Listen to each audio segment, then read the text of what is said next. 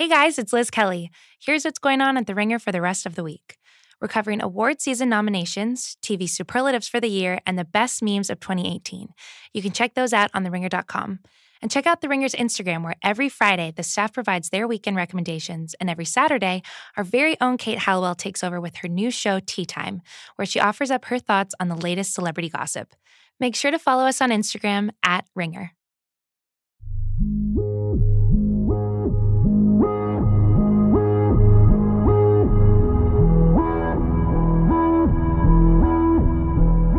This is Villains.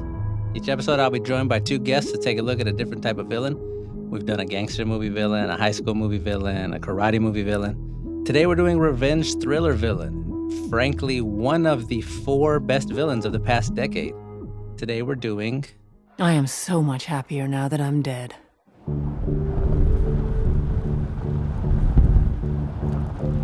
Technically missing. Soon to be presumed dead. Gone. And my lazy, lying, cheating, oblivious husband will go to prison for my murder. Nick Dunne took my pride and my dignity and my hope and my money. He took and took from me until I no longer existed. That's murder. Let the punishment fit the crime. The amazing Amy Dunne. That's Mallory Rubin. That's Jason Hello. Concepcion. Hello. 2 people who have never corrected me whenever I've mispronounced quinoa. Let's go. Let's do the plot of the movie first. I'm going to run through it. And because of the nature that Gone Girl is filmed, there are 2 ways to describe the plot. We could do the easy way, and then we could do a difficult way, which is a little more robust. The easy way is just to say Gone Girl is about a woman who discovers her husband is cheating on her, so she decides to frame him for her murder. Mm-hmm. The difficult way, which is a little longer, Gone Girl centers around Amy and Nick Dunne, a couple we see fall in love and be very charming together in New York.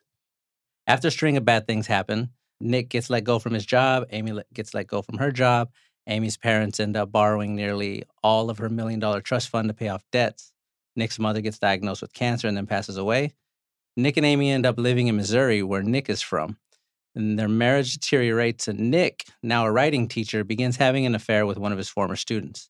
And Amy, who's already having a tough go of it because she didn't want to be in Missouri, and she didn't want to be a housewife, and she didn't want to be married to flyover Nick. She wanted to be married to big city Nick. Mm-hmm. One night she discovers he's cheating on her. And when that happens, she decides, you know what, fuck it. I'm burning it all to the ground. She puts into place a very elaborate plan to frame Nick for her murder. After that, she disappears into the wind and just sort of watches everything play out via the internet news and TV clips. While she's hiding, she ends up getting robbed, which forces her into the hands of Desi Collins, a rich and very creepy ex-boyfriend. And Yes. and this is where the story really, more specifically, this is where they take Amy and turn her into an all-time great villain. But one night, Amy is watching Nick give a TV interview. And when he's doing the TV interview, he does it again as Big City Nick. He's confident and charming and dashing. And when she sees that, she decides, you know what, I'm going to go back to him. So she has to stage a new crime, setting up Desi this time. While having sex with Desi, she slits his throat with a box cutter, then makes Tough it look look like for he my guy. kidnapped her and raped her. Yeah, it was a hard go for poor Desi.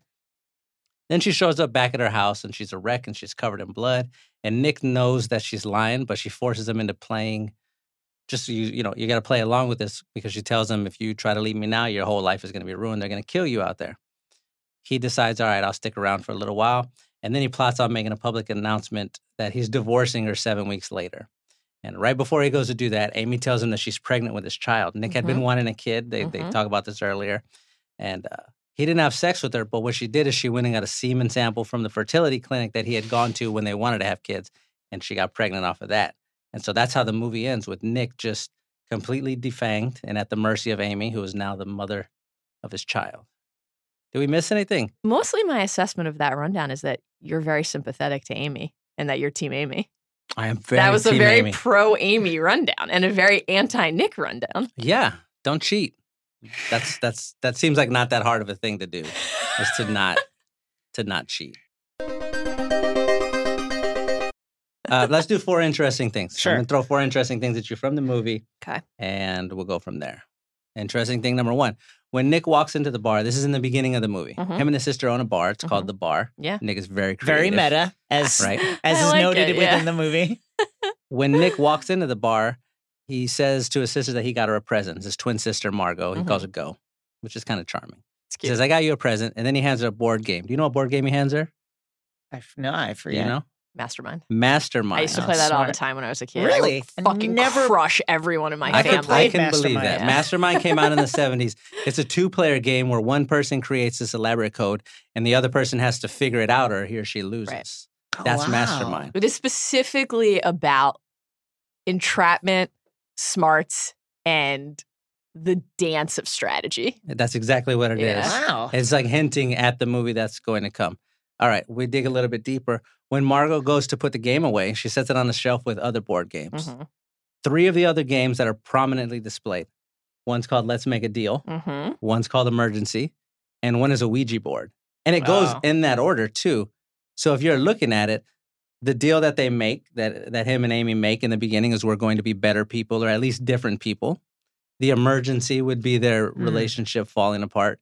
And then the Ouija board is when she starts leaving the clues and Right. everything after Yeah. she's gone. He's sort of talking to her. She's talking to him from the death, which I thought was clever. But no actual game of Clue. but no game of clues. Maybe that was too on the nose. Yeah. that That's too was much. too much. Because I didn't catch it the first time, but the second time when I'm watching it, I'm looking at all of the little other things. And I'm like, wait a second. I love that. Interesting thing number 3. After Amy disappears, her parents they've got billboards, they've got posters. On the billboard and on the poster, there's the website, findamazingamy.com. That's a real website. You can go to it. It works. She even has a Pinterest account, which Oh my is God. really creepy to peruse through. There's also a phone number on the billboard, 1-855-4-AMY-TIPS, and you can call it. I called it. What happens? It's a clip of Amy Dunne doing the voiceovers from the movie. That's amazing. That's- What's on her Pinterest? Like homemade syringes and IVs? It's a lot of stuff. It looks at first glance like a normal Pinterest, and then you start to go through it, and it's like places to escape to, like a bunch of little homemade type things. It's really, really well done. Interesting thing number 4. This will be the last one. Remember the TV interviewer that Nick talks to when he's trying to clear his name? Yeah. Mhm. Okay, she's played by Cella Ward. And that's interesting because Gone Girl is probably the second most famous movie to feature a man in it who everyone thinks killed his wife and didn't. The first most famous one The Fugitive. is The Fugitive. With the love of my life, Harrison You Ford. find that man! That's the movie right there. Cella Ward is in that as well. Yes. She plays the murdered wife That's in right. that movie. That's right. So you have the innocent husband of the new version of the movie talking to the old murdered wife, the real murdered wife, in the original version. I love it. It's a lot. Harrison Ford is so handsome. When can we do a podcast about how handsome Harrison Ford We're is? going to do that one next, right after this one. So let's go through the questions. We're going to go through Yes. the questions. All right. Okay. The first one is always the most straightforward one that I ask everybody when you're sitting in those chairs. It's very simple and direct. Why? Why is Amy Dunne so scary? Let's go to you first, Mallory. I think Amy Dunne is so bone deep, soul deep, unsettling, and terrifying because she's so recognizable. It's just a person in your life. Like if you're watching a horror movie like The Descent or Child's Play, which I cite specifically as movies movies. that people in my life tortured me by making me watch, and I Okay. can't handle those kinds of movies, and I've been deeply unhinged ever since, as you guys know. At the end of the day, if you're a more rational, balanced person than I am, you can say, well, the doll is probably not going to come to life and kill me. The creatures in the cave are probably not going to rip my throat out if I don't run fast enough. But the hot chick who I met at the party might slit my throat while we're fucking. It's not totally off the table. Depends how good the beer was, I guess. She's just so smart and calculating, but more than that, she really understands Nick in a fundamental way. She has his number all the way through. She knows what Absolutely. he's going to do. She knows why he does stuff. When he's in a mood, she knows why. She knows how to move him around in the Mhm. way that she needs just by doing shit. That taps in. So it's both sides of Yeah. that. And that taps into, I think, a very fundamental human fear that we all carry on some level. On the one hand, what happens when we let somebody else really know who we are? Right. How can they then use that against us? Right. And then the other side of that, can you ever really know another person? And that is what is most terrifying. Because he did not me. see this coming. This is his No. wife. And obviously they had fallen out of love with each other, but there's a pretty wide chasm between like the fire and the passion are gone, and this person might fake her own murder and frame me for it. It's like the dark side of empathy. You know, we think of empathy, of understanding another person, of feeling their emotions, of understanding where they're coming from, and as being like a really great thing. She takes that and weaponizes it and uses her empathy for Nick, her deep understanding of his psyche and his personality, and just like moves him around like a puppet in a way that is really like almost, it would be paranoid to believe that someone was doing this. And here in this story is a person who is doing this. And then literally handing him puppets. Yes. Punch and Judy dolls. I think if we peel back a little bit, I remember reading this interview with Michael Madsen, who's played a bunch of great bad guys. He was in Kill Bill and Reservoir Dogs and that old ESPN show about card players. He did, like, that's what he does. And they were asking him about playing the bad guy. And he was explaining, like, a very effective way to do it is you want for the person who's doing the evil things to not see themselves as evil. They're just doing the things that need to be done. Oh, of course. The villain always has to believe that they are the victim. The good person. And that's exactly what she's doing here, but like reveling in the idea that she's also smarter than just the victim and like really sticking them needles in there. Do you remember the first time you watched this movie or the first time you saw Amy? Did you read the book ahead of time? Yeah, I had read the book before the movie. Did you read the book, Jason? I did not read the book. I didn't either. What's great book. Can't recommend it highly enough. Really? Yeah, it's great. How do they set up the twist like they do in the movie? In the movie, like the first half of the movie is a Ben Affleck movie. Yeah. Right. And then they flip everything upside down. So candidly, my memory of the book is foggy because my brain is just disintegrating as I age and I can't remember anything anymore. But I do recall that the movie and the book are actually quite similar structurally, and that the differences between the mediums are more in specific executions of specific plot points. Right. Certain things about how she kills Desi, for example, what she's keeping in the freezer, vomit containing antifreeze to show that Nick poisoned her. Those are the differences, little changes like that. And that structurally, in terms of the framework of the story, it's very similar. And part of that is because Gillian Flynn, the author of the novel, wrote the screenplay for the movie. So both executions of the story are in her hands, which I think, by its very definition, leads to a lot of continuity in terms of like tone and approach. Right. Jason, when did you watch this? Did you see it in the theater? I saw it in the theater. Okay. Yeah. Tell me what's going on in your head when the big twist happens. I think I kind of knew.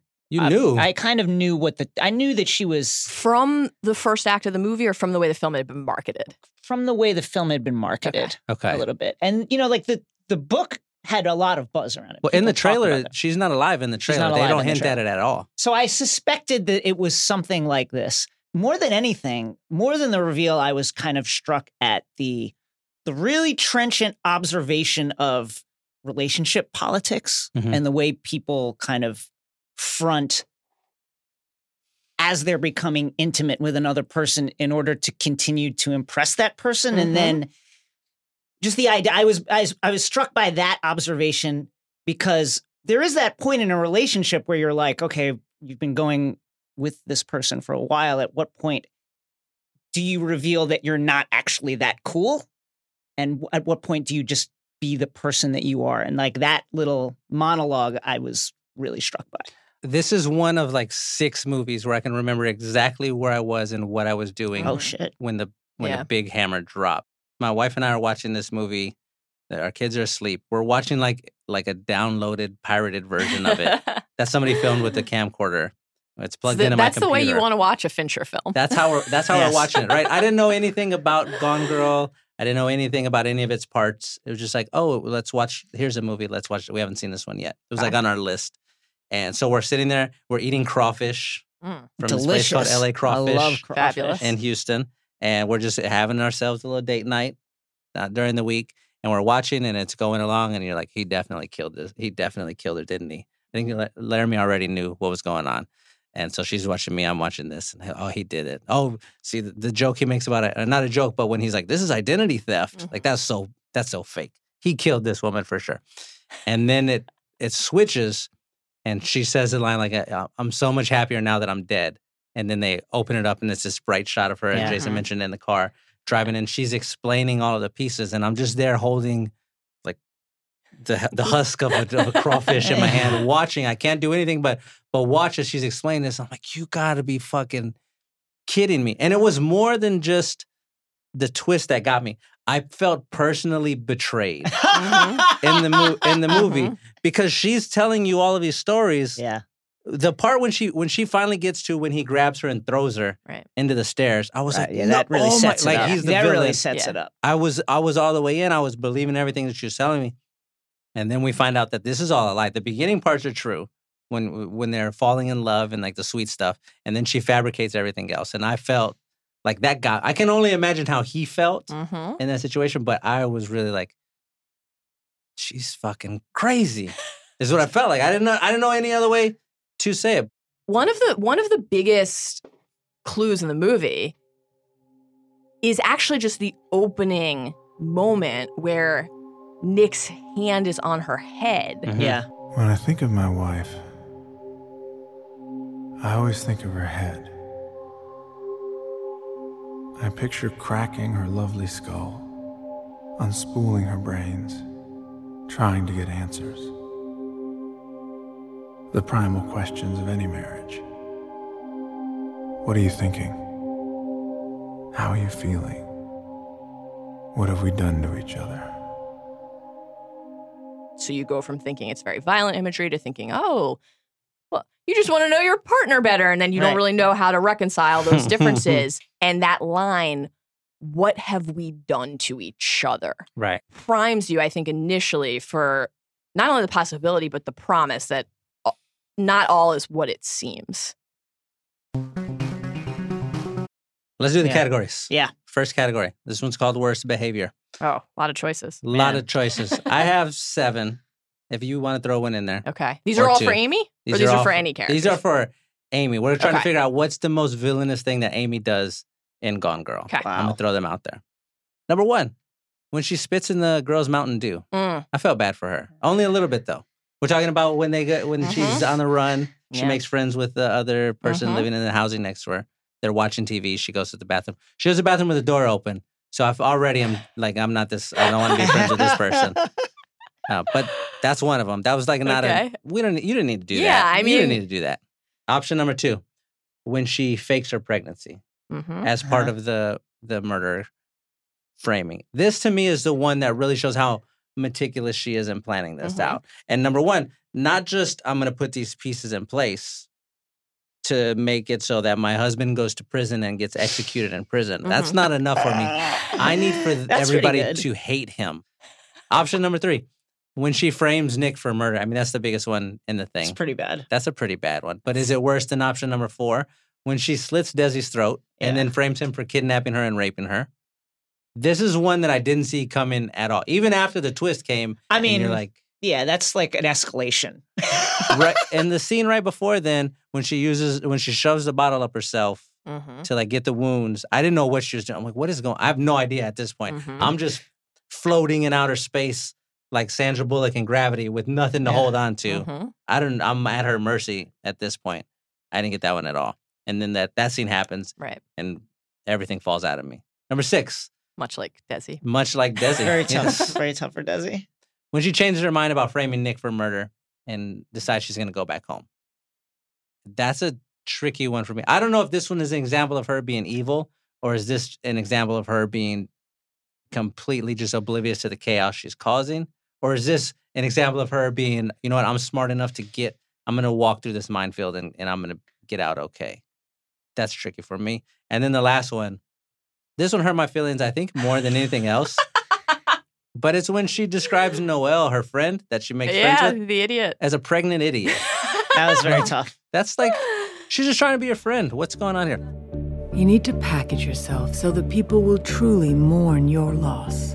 And America loves pregnant women. As if it's so hard to spread your legs. You know what's hard? Faking a pregnancy. First, drain your toilet. Invite pregnant idiot into your home and ply her with lemonade.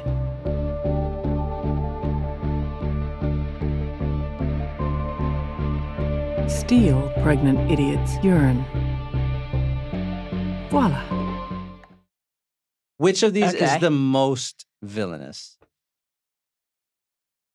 We'll go Jason first. You know, these are all very, very bad. But I'm going to go with Desi primarily, but certainly not only because of the loss of human life and the very intimate murder via slitting his throat with a box cutter in grisly fashion, his life's blood spilling out onto her. That was gruesome and grisly. And also, like, you mentioned, like, the unreliable narrator structure and not really knowing if what Amy was telling you was the truth. I just thought of something. I'm going to throw a timeout in here before we go. I'm going to add another one in there. Separate of when she fakes a pregnancy. When she gets pregnant for real. That's my pick. Is that what you were going to? Yeah. Okay, I saw it in your face. I saw it in your face. Mallory, talk to me about why this one is so bad. So I should say my runner-up is Jason's pick, the Desi It has to be. murder and the entire Desi plot. I think everything that she does with framing Nick and faking the murder, down to the specific details, like putting the fake purchases in the woodshed, the level of attention to detail there is just beyond the pale. But forcing Nick to continue to share a life with her by taking the sperm sample that he gave because he wanted to have a child and she did not, and then using that against his will and against his knowledge to entrap him, not only to be a loyal person who does not attempt to out her and have her arrested, but to actually continue to share a life with her, to be there with her for another 18 years until their child is in college, is a level of psychosis that I don't think we often see in stories. And it is actually interesting to read actual medical professionals talk about the movie and the book and the character portrayal. What she does at the end actually makes you question where she stands. Not just where Nick stands, but what does she actually want? Does she just not want him to rat her out, or does she actually love him again? Right. You sort of don't know. I wondered this same exact thing when I watched it the second time, third time, fourth time. And I kept going back to the scene where she's watching Nick on the TV. She's just all the way plugged in. She's eating whatever it is she's eating. And he's very clearly playing to her. He knows she's going to be watching the interview. Wearing her tie, wearing her watch, doing He's- the chin tap. He's doing all this stuff. And he makes a comment where he says, I've taken myself to the woodshed and like to let you know I found the stuff. Right. I know exactly what's going on. I can keep up after all. Amy, I love you. You're the best person I've ever known. And I've taken myself to the woodshed for the way that I've treated you. And if you come back, I promise I will spend every day making it up to you. I will be the man that I promised you I would be. And when he says that, you see her just like, everything about her changes. And I think right there is when it's supposed to be going, okay, you know what? I want that. Right. But what does she want about that? Right. That's the terrifying thing to consider. She doesn't actually love him No. or think he loves her or care about that at all. No. It's that she finally feels like she has crafted the clay, molded the clay exactly as she had spent the last decade trying to do, and that he is willingly pliable. I'm going to go with Mallory on this one. I got to vote having the baby. That's tough. Next category. This one's called Maybe She Had a Point. Is there, I don't want to say she had a point, but that's just the title of the category. Is there an argument you can make that justifies any of Amy's actions in the movie? I have a few arguments I'm prepared to make on behalf of women everywhere, but I'll let the No, gentleman go no, first. please go first. Please go first. Couple things. One, One. you said this earlier. Yes. He cheated. He did cheat. He's a fucking cheater. He's a cheater. And he deserves misery and to suffer deeply I agree. for what he's done. I agree. Also, a subset of the cheating, the sugar kiss and the snow kiss with the lip wipe. I don't like a violation of a sacred moment in their lives. I went to the bar where he works to surprise him. And out he comes with this girl who had no business being in the bar. On the very first night that we met, we walked by a bakery that was having their sugar delivered. And it was in the air everywhere. A sugar storm. And before he kissed me, he leaned in and did this.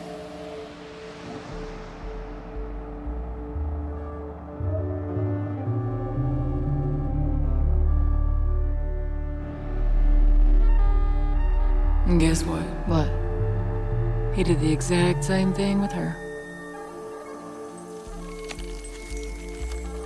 That is the most disgusting thing I ever heard. Thank you. It's not just that she caught him having an affair.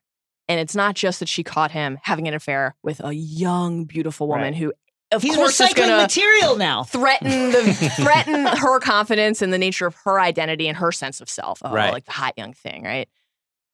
He replicated a specific moment, the specific moment from which their love story flowered. That's like a real violation of something sacred. Okay. And then finally, the nature of control and control over your own life, agency in your own life.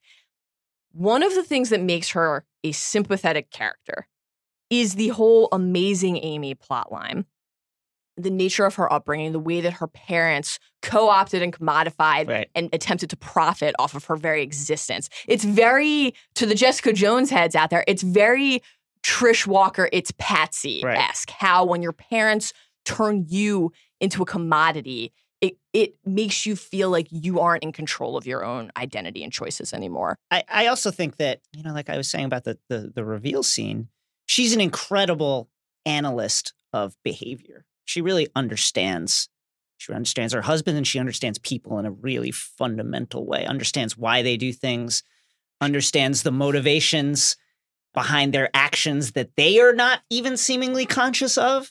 And that kind of understanding is really, I laud it. Like there's a lot of, it's a very insightful film. Mm-hmm. So like in that sense, she does have a point. Like she's really in a shitty marriage with a guy who's just a low ambition kind of dickhead, and it sucks. Now we can obviously quibble about the framed crimes that she creates and the murder that she then perpetrates, but I think she is sympathetic in the sense that like who hasn't felt like those feelings watching her have those fights with Nick. It's like, oh yeah, I understand what that's about. In this weird, very specific way, I do agree with the things that Amy is saying. Mm-hmm. Like I'm just so caught up in the way she's telling the story, the very straightforward manner in which she's presenting everything. Yeah, she explains all of the stuff that he did to her, and then at the end she's like, in a way, he killed me. The punishment should fit the crime. And in that moment, I was like, oh yeah, 1 + 1 + 1 is 3. I get it. I'm with you. Mm-hmm. And then you see all this stuff happen when she actually slices Desi's throat. That is a shocking moment. You know what? Maybe I need to get off this train. Not to defend the cheater, but let's just consider the other side. What is she doing for him exactly in their marriage? And what is she taking away from him? Like, he doesn't feel like an adequate man and provider because she's making him feel that way. Like, there's one of the quietly brilliant moments in the movie is when the homie Rhonda and her sidekick are first assessing the crime scene, and then they're continuing to talk about it and all the things they learned and the credit card bill and who's paying for what and the house is in her name, all the bars in her name.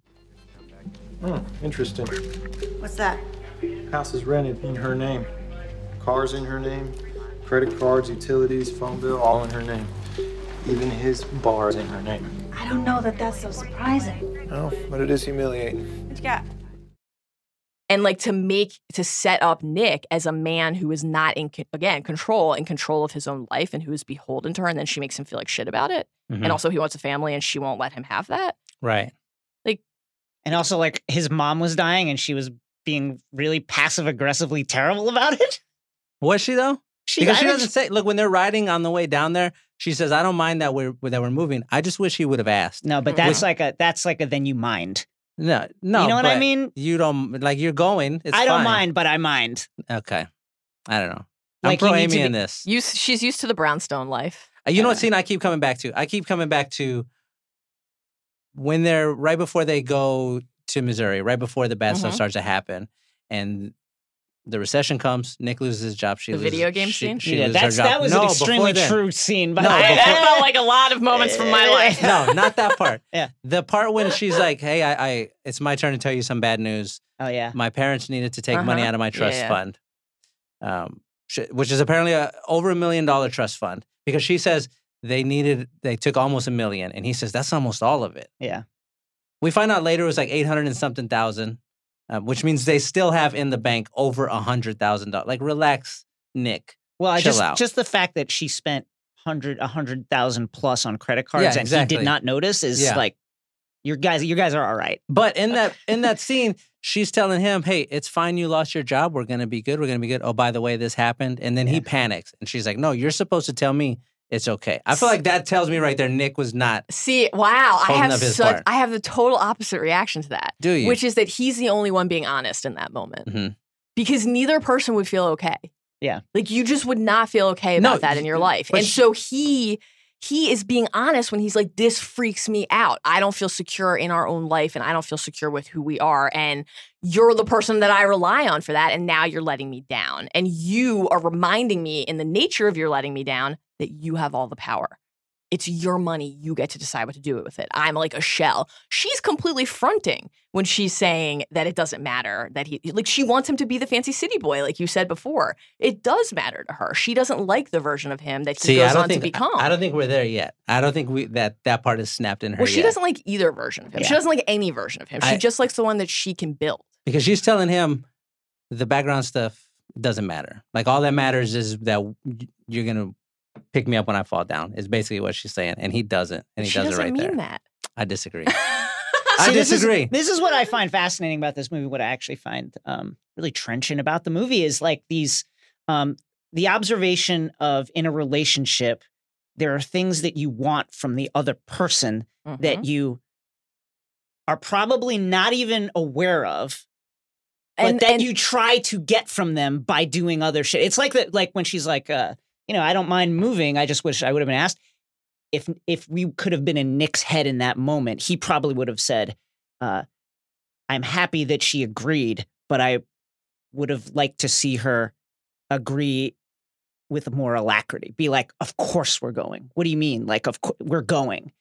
The fact that she, and obviously I'm imputing this because the scene isn't shown, I would imagine that like her hesitation in agreeing to go probably wounded him in some way. Like he would have said, I wish you would have just immediately been like, well, we're going there. Of course we are. They do imply that when they pull up to the house and he gets out and he runs up to the mom and she stays in the car. Right. Yeah. And then he's like, hey, come on, get out of the, like, yeah, I think you're probably right. Because they're not just here, going Jason. to some place that she doesn't want to be. They're going to another version of his life that didn't include her.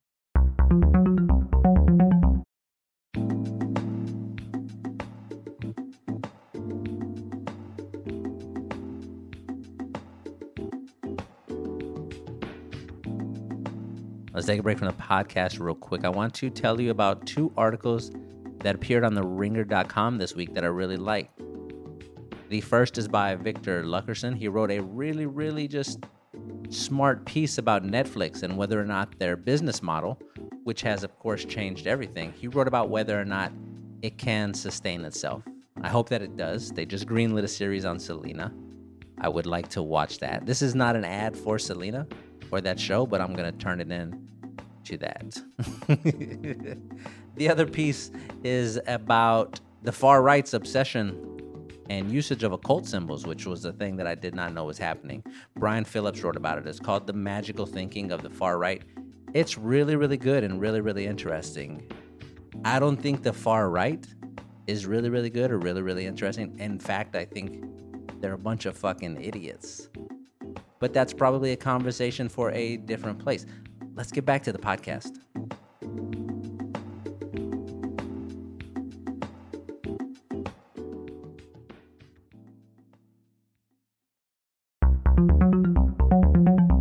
Next category. The Jason Statham School for Rehabilitation. Can Amy Dunne be rehabilitated? That's what this category is essentially asking. Is there enough evidence here to suggest she's going to be an okay mom and a decent wife? No. You vote no. I think she's going to be an extremely controlling mother. like a dragon mom, as they say. And all the evidence points to a micromanaging level of control and a possibly tragic, potentially violent outcome if she does not see the results that she is hoping for. Okay.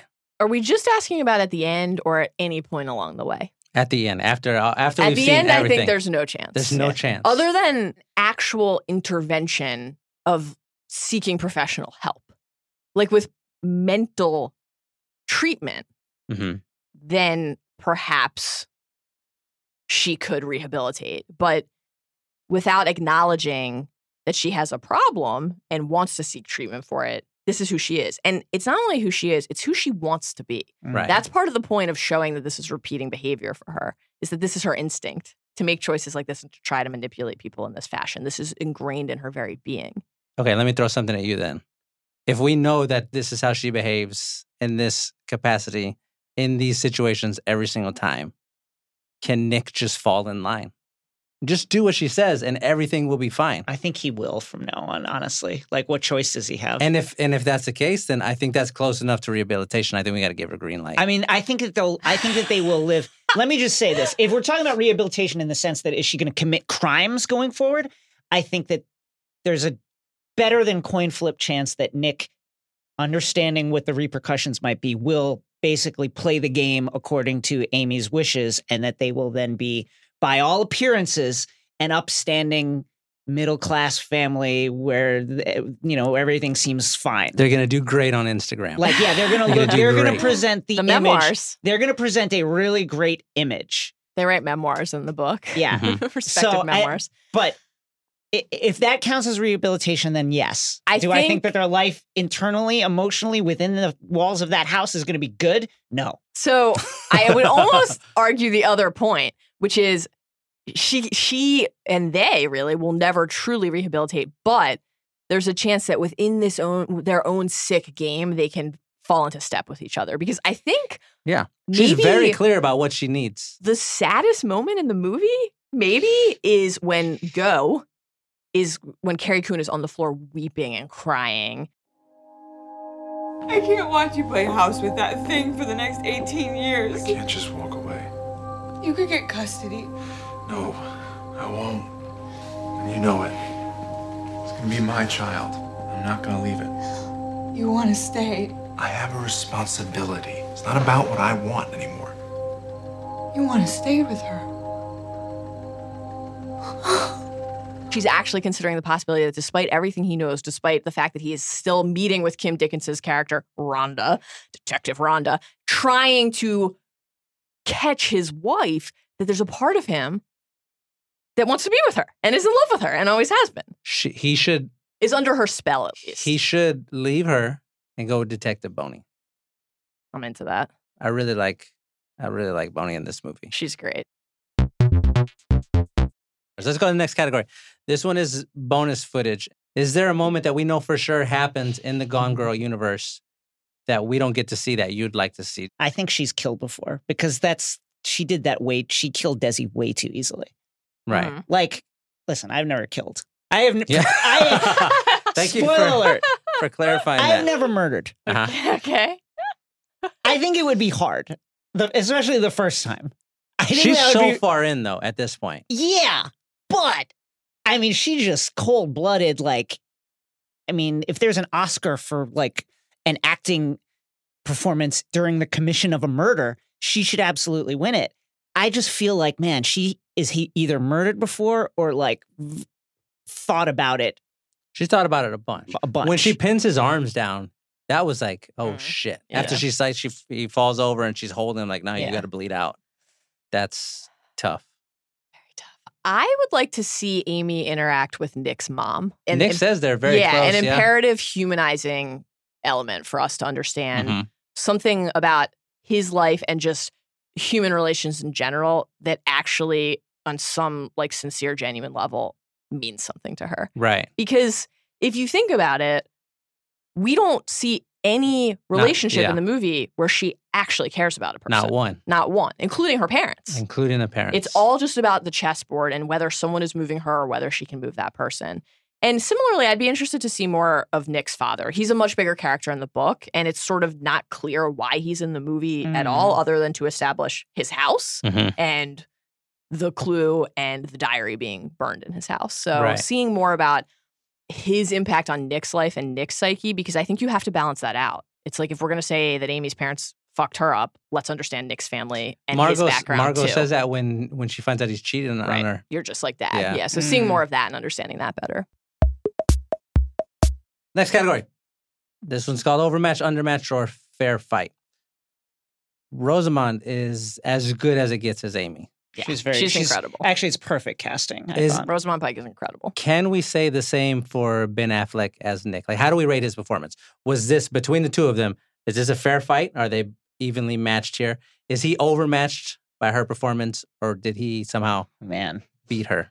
It's funny to look at his performance now through the lens of his kind of like recent travails. I think he is so good and like vulnerable in a way that now is like really makes me feel a lot of empathy for Ben Affleck, the human being. I agree. Like the movie plays differently in 2018 for that reason and for the nature of how we are speaking about female empowerment, female rage, now. female anger. Yeah. Thought about that too, though, watching it about like, Ben Affleck. That scene on the couch when he's just like in his cardigan and pajama pants, like playing what appears to be Battlefield 3. Get at me on that? And he just says, like, she's like, is this what you've been doing all day? And he's just like, yeah, just killing folks. It was, like needed to shoot something. That really, needed to find power in any kind of simulated way that I can, because I am so defanged and emasculated by my current circumstances. The contrast between this really masculine looking guy, good looking dude, like in great shape, thick guy, and the inner life of like this really like humbled human being, I found just really empathic. I thought he was great in this. Yeah. Just kind of like a blundering dude who doesn't understand, comes to realize that he doesn't understand anything about his life that he's been living in. I thought he was great. So this is for you, fair fight. Fair fight. Now, is this where we talk about the side dick? Go for it. The side dick. Shouts to Ben Affleck's side dick. Great. Shouts to the hump. Shouts to the side dick. Oh my God. It's just also a special moment in the film and in our lives. I will say there's, recently in DC Comics adult line of comics, Batman showed his dick. So there's some nice synergy there with Ben Affleck showing his dick, and then the character that Ben Affleck played, Batman, recently, also showing his dick in a very similar shot in a side dick kind of shadowy fashion. I'm a fan of these choices creatively. I think it's a fair fight. I agree with everything Jason said. I think the thing about the performance that is actually quietly pretty masterful is that while it gives you so much of that empathy and sympathy, you actually have to think that he's as smart as her. Like, you have to believe that he could solve it, that he could keep up, that he could figure out what she was trying to do. And he does keep up. He's not only with her every step of the way, at various points, he is ahead. And he sells that. Yeah. You believe that simultaneously he could be so taken in and duped by a person that close to him, and also that he could then figure out how it happened and why and try to rectify it. And he manages both of those poles, I think. All right. So fair fight for you as well. Fair fight. I really enjoy Ben Affleck. Like, I like that measured campiness that he can bring to a role that he puts in there. I've been with Affleck since Armageddon in 98. And then it was like, I need to watch the stuff that he's done. I'm all the way in on Affleck. Prior, right? Yeah. So I think you could very easily say that as far as acting goes, like, I'm a Ben Affleck fan. But that said, I think Pike crushes him here. There's not for me, there's not one piece of the movie. There's not one line. There's not one look that she gives that you could change to make her performance a better performance. I think you could with him. There's no way for me to like get around it. I gotta say he's overmatched here. The thing I love about Pike in this is she's English, doing an American accent, and then there's a certain blankness to her. You bring so much of your own experience to the character and impute it onto her because she's so blank. And then as the stuff that's within her character starts to come out, that's part of why it's so impactful. Although I disagree. I think Ben is so good and humanistic as the guy. He's very good. This is not like Warriors Hawks. I agree. This is like Warriors Rockets. Like she's a little bit better than him, but enough for me to say she was. It's a great cast. Last category. This is my favorite one. It's called regrets. Who makes the biggest mistake when dealing with Amy Dunne? A lot of mistakes, as usual. She makes mistakes too. She does. I have the. You have one. Okay, I've got 6 for you. Let's hear it. Let's hear it. I've got 6. We're gonna run through it. The first one, Nick Dunne for agreeing to marry Amy. Mm-hmm. Like, should he have seen this coming? No, she's very good. No, not at all. Okay. I mean, imagine being that kind of like paranoid maniac that you're like, what if this is all a plot by my fiance to eventually frame me? It's like you'd have to be such a maniac to actually think that this is what could happen. Next mistake, when Nick Dunne cheats on Amy. Yes, that's bad. We are in agreement that that's bad. That's a bad mistake. Is that a mistake bad enough that everything that happened to him after that should have happened? His whole life is ruined now. No. I don't think that that's the biggest mistake. That's not the biggest mistake. No, okay. But continue. All right, I'm going to continue. Option number 3, Desi showing up and being like, I'll rescue you. Shouldn't there have been enough like red flags that have gone up? He already knows what happened from the first time they dated, and he got all twisted up and he tried to kill himself. And then he knows she's on the run and that she has effectively framed her husband for murder. And he still takes her in. He's all like, in. He's just like, lose a few pounds and dye your hair blonde, and then I'm all in. He has been waiting for her to be in this moment of vulnerability where he can like put her in a little glass box. Yeah, it's a doll in his dollhouse. Yes, he's been waiting for this. Okay. Number 4, Detective Boney. My beloved Detective Boney. She makes no mistakes. I love her. She was the closest to sniffing out that something here wasn't right. But she couldn't quite get there. I think she did the best. I think she did a bang up job according to the clues that were set out for her. Really like at the end of the movie after Amy comes back and she and Amy and Boney have the standoff. Yeah. And Boney tries to like jump in and say, what about this? What about this? With the feds. Amy, we found her diary. It contains many concerning allegations of mental and physical abuse. Well, it's the ugly truth. Nick didn't want a baby. He has a temper. We had money problems. But I love him. Then why did you try to buy a gun? I'm sorry. I feel myself fading. If I could just clarify one thing. If this case had been left in your deeply incompetent hands, my husband would be on death row, and I'd be tied, still, spread eagle. Ms. Dunne, you've been very brave. We're finished.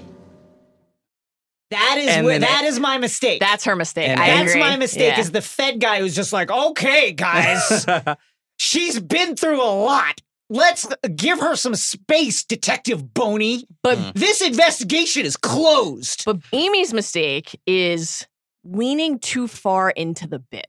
By keeping the blood on, it's too much. And she's actually, for the first time, for someone who is that methodical, plotted out that many details, used all the different pens to write the diary entries, the life insurance, all of it.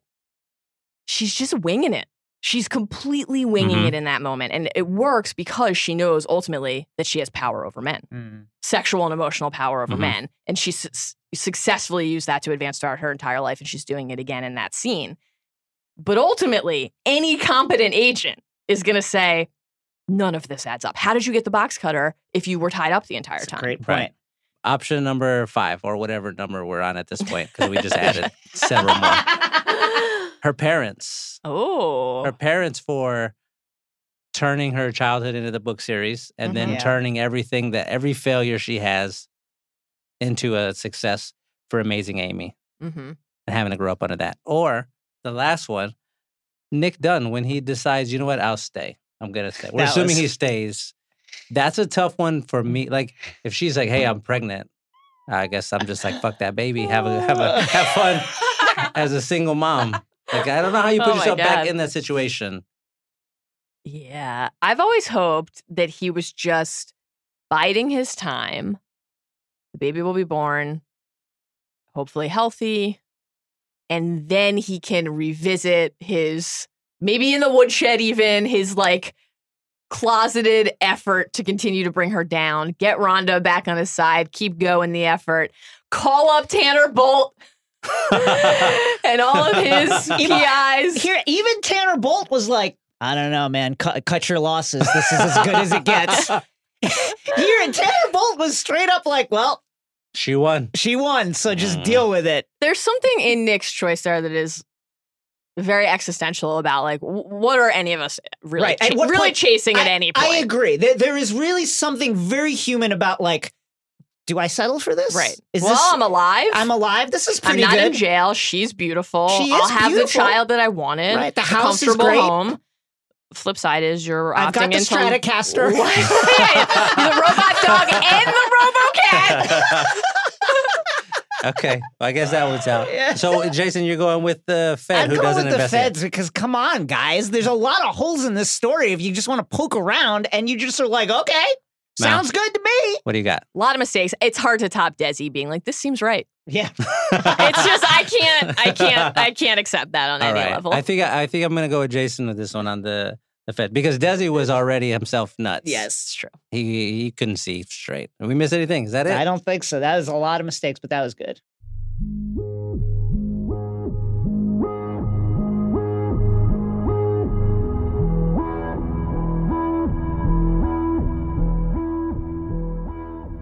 You've been listening to Villains. I'm Shea Serrano.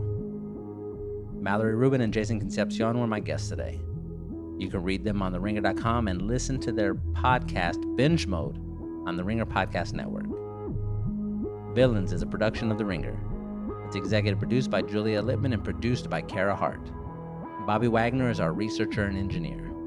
Thank you to Daniel Birch for our theme music. Next week, the horror movie villain.